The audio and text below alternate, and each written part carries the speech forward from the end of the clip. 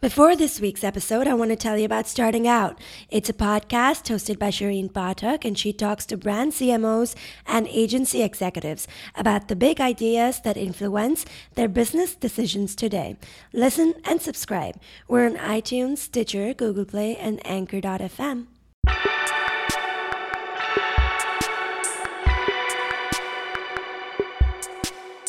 Hello and welcome to Digiday Live, our podcast where we bring you the best sessions from our many summits around the world. I'm Aditi Sangal, and today I have sessions from our Digiday Video Summit Europe, which we held in Amsterdam. Our reporter Lucinda Southern talked to Claire McCardle, who is the Vice President of Multi-Platform at Comedy Central International. Claire is on the content side of things, so she gave us a look into their strategy for how they turn content for linear platform and audiences to content that is short form and relevant for multi-platform audiences. And you will want to know this. They don't straight up repurpose the content and distribute it. What do? Listen in. So firstly, can you give us a bit of a sense of the scale and the size of how many different shows you're working on? Sure. What sort of markets they're going out into? Sure. So how Comedy Central works is Comedy Central International is all of those territories outside of the US. So we're in around 150 territories and about 200 million households with the main channel. And up until about 2 years ago, we didn't have a dedicated pipeline of short form coming out for those territories. So I joined 2 years ago to start to build that pipeline. We launched our first series, which was Bad Snappers, in February of 2017. Since then, I think we've launched around 20 series, and in this last sort of financial year for us, which is September to October, we'll have made around 12 to 13 series, and all of those go into sort of the majority of our clusters. And where are they sitting? What different platforms? So one of the things with Comedy Central internationally is we don't have a player. We're not like some. We don't have an iPlayer. We don't have something like that. So our content sits where our audience is. So we're targeting really broadly 16 to 34, but really with our online content, it's sitting in that 18 to mid 20 sort of sweet spot. So we are on the social platforms where they are engaging. So for us, really, that means Instagram, YouTube, and Facebook. Okay. And that varies across the different markets then? It varies across the different markets. So in some territories, so for example, in Spain and Latin America, Instagram is really strong for our brands. In other territories like the UK, Facebook is a real driver for our content. And then UK, Latin America, very strong presences on YouTube. You say then that comedy is universal language.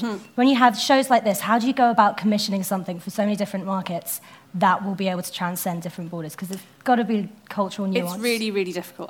And comedy is one of the most difficult genres to make travel because so much of what we find humorous is based in our own culture, our own experience.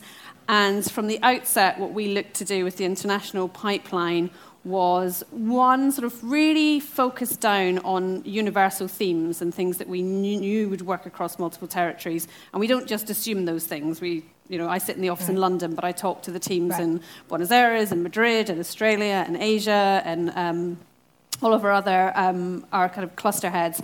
And we talk about kind of what are the type of things that are working for your audiences. And what that boiled down for us to thematically was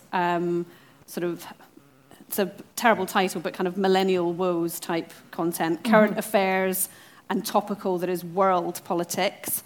And anything around sort of relationships, dating, that really works for us. So, and then we take those themes, and when we're looking at what we're commissioning, whether that's working directly with talent or writers, it's about sort of taking out the things that sort of feel too culturally specific to the place where it's been made, that actually start to alienate an audience in other places. Those of you who are from the UK will know who Noel Edmonds is. I frequently have to take Noel Edmonds gags out of things that we're making. Are there a lot? Weirdly, yes. So he seems to pop up everywhere as a Noel Edmonds, if you're not from the UK, as a TV presenter who's been around since like the 60s. So he's seen as kind of like a universal point of reference for people. Like that's somebody, everybody will know who he is. But that doesn't obviously work internationally. But he seems to be the person that UK people want to throw in. And similarly, if something's coming from another territory, it's about, if you're talking about, a politician or a musician, or just making sure it's somebody that will be known kind of internationally. So we very much work from the perspective of think internationally from the start. Okay. What about getting all the people in the markets to agree on the actual idea of the show anyway, even that commissioning idea? How long does that take? Or how do you do that? We tend to move really quite quickly. So we set up a system whereby sort of we have a development slate. The development slate is shared on the first of the month with all of the territories. They all come back and say, this is interesting, this isn't interesting. We then share sort of scripts and tasters, and they're kind of part of that process. And then one of the things that has been really sort of, I think, democratizing around comedy has been the fact that on Facebook we can subtitle things. That's fairly cheap to do. They're not having to dub it into another language, and we put it up, and they can try maybe 1 or 2 episodes from a series and go, yes, this works for our territory, or it doesn't, and then we can sort of. So they can do a bit of testing. Yeah. Okay. Yeah, so we do quite a lot of that, but we do sort of keep all of the international territories that we're serving. I guess they're our clients, and we're sort of serving, so that they have to be on board and sort of across what it is that we're doing. But we also take the approach that we can try something as a format in one territory, and then if they feel that's something that could roll out elsewhere, then we'll support that with their own local talent as well. And is that what happened with Bad Snappers? So Bad Snappers is a sketch series, 60-second sketches, originally premiered on Snapchat, and then went onto Facebook and also Instagram, anywhere where that sort of 60 seconds works very well.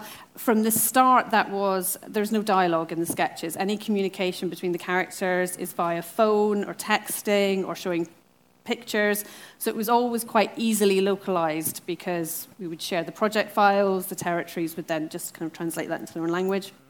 And that did really well for us in multiple territories, but one of the places where the comedy went too far was the Middle East. So what we did there was we cast 2 new talent, and they created sort of culturally relevant versions of Bad Snappers for their market. The comedy went too far in that it was...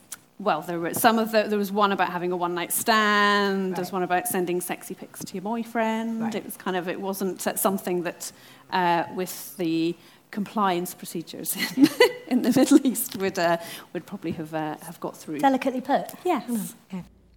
I want to take a quick break here and talk about Digiday Plus. It's our premium membership product, and if you've never considered subscribing, you should, because if you're listening to this podcast, you're probably interested in what was said in the rest of the event. And if you're a Digiday Plus member, you'll get to know that because of our event briefings that will tell you about it. And that's not all.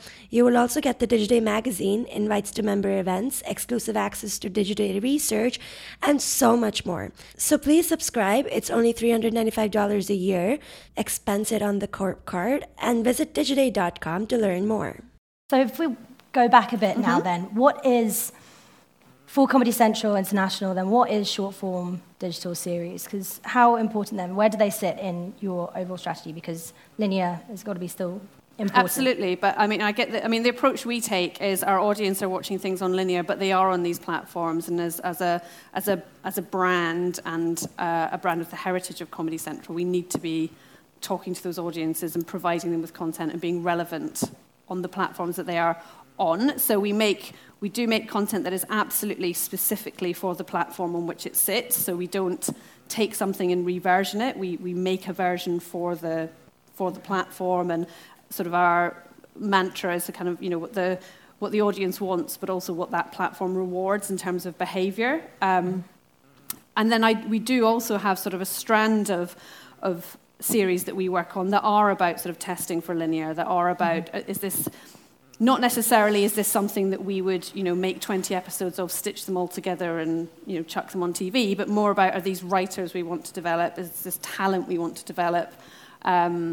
the example there of the housemate moving out is a series called Absolutely Fine with talent Tom Rosenthal, who had an idea for a linear sitcom, but that really needed kind of a bit of drilling into and for him to think around the characters, and that's what we were able to do through the 2 series on short form that we worked on with him. So sometimes we use it as that sort of development process, but we're always very clear about which series are sort of going through that process rather than being sort of made specifically for particular platforms. Are you making money from it?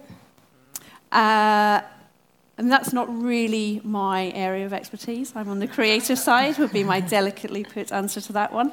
Obviously, we're on YouTube, but that's not the primary aim of the content. But we make the content, we serve it out to the territories. They have individual affiliate deals, they have individual sales teams, so they can take that content and where they can maximize that, they do. I found out last week we were up for a DigiDay Award last week for Bad Snappers for a project we did with Velocity, which was around the film Rough Night with Sony. So we do have those kind of branded content opportunities that we work on as well. And do you expect then for these audiences to get a taste of Comedy Central and then move on to linear? Is it more of an opening top of the funnel, or are you just happy for them to? Do you know if it drives tune-in from? I think that's a really, really difficult kind of journey to track. I think if we could all track that well, we'd very happily be doing so. But I think it is about sort of engaging that young audience with the brand, absolutely. And I only work on the original content that we put on short form. So there are kind of spin-off series around linear shows. There's kind of a whole other strand of social that really keeps the TV brand alive. And this is the sort of the international pipeline is very much about trialing kind of and working with sort of original short form ideas for those platforms. Is there, and this is a question that we seem to be asking everyone today anyway, but is there what are the considerations or the concerns around reliance on platforms? Because are these on your owned and operated? They're on the owned and operated platforms as well.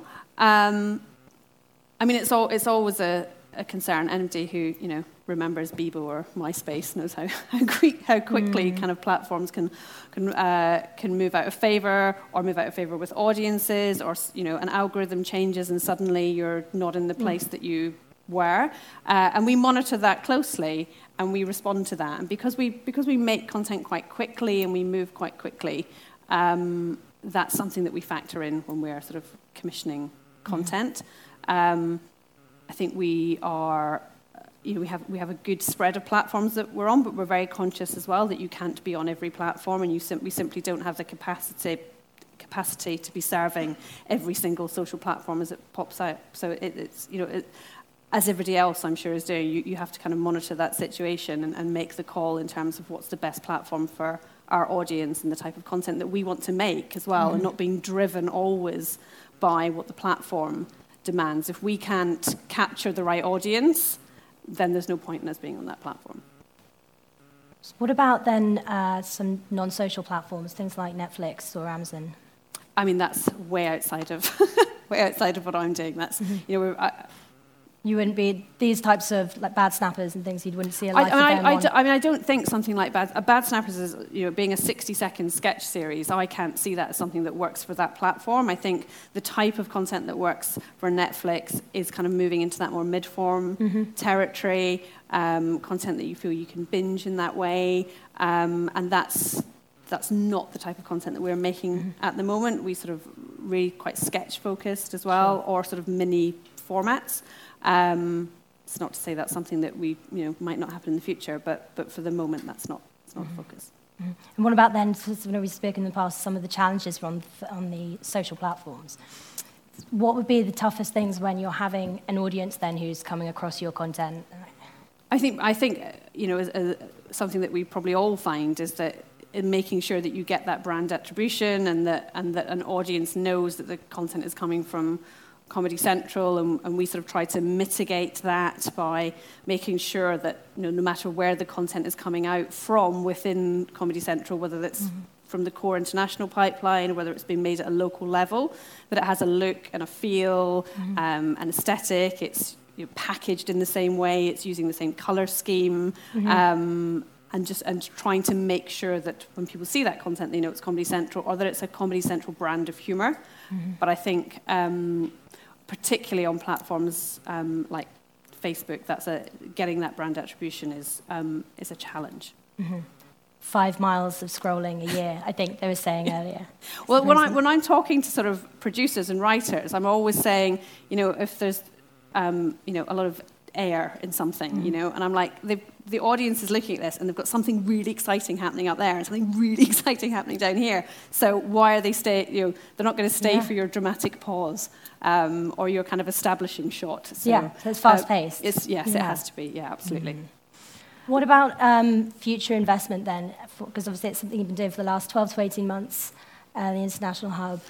So it's all in the UK? It's not. So the majority of the content is being produced out of the UK at the moment, but we also support content that's coming out of other territories. We had a series come out of Australia this year. We've obviously got the series in the Middle East. We're looking at having around kind of 8 series next year coming out of local coming up the local teams. So it's very much about, as long as that content is servicing them correctly, it doesn't really kind of, where it comes from isn't as much of an issue. And something that we have learned is we can start to take content from other territories, other languages, and subtitle that, and it is starting to be consumed by English language markets, and so that's very exciting for us, given the amount of content we make out of territories like Latin America. So it's not just the UK being shipped elsewhere? No, absolutely not. Refreshing. Okay. And all the production as well, that's mainly done in-house? Yes, we moved everything in-house in the last sort of 8 to 9 months, largely because it's quite difficult to get sort of external producers to kind of bear in mind that kind of the international sort of aspect of it. We also we don't have huge budgets. We wanted to make sure everything was going on screen. So we sort of expand and contract internally as required in order to be able to sort of produce from in-house. And that has meant that we can move much more quickly as well. Makes things easier. Makes things much easier, yes. Okay. Thank you very much. Thank you. Where did we come in from? That's all for this episode. Thank you for listening. I'll be back with more sessions from Amsterdam soon, so stay tuned. If you liked our show, don't forget to subscribe and leave a review. It helps our podcast to be discovered. We're on iTunes, Stitcher, Google Play, and Anchor.fm. You can also write to me or tweet at me for feedback. I'm Aditi Sango, and I'll see you next week.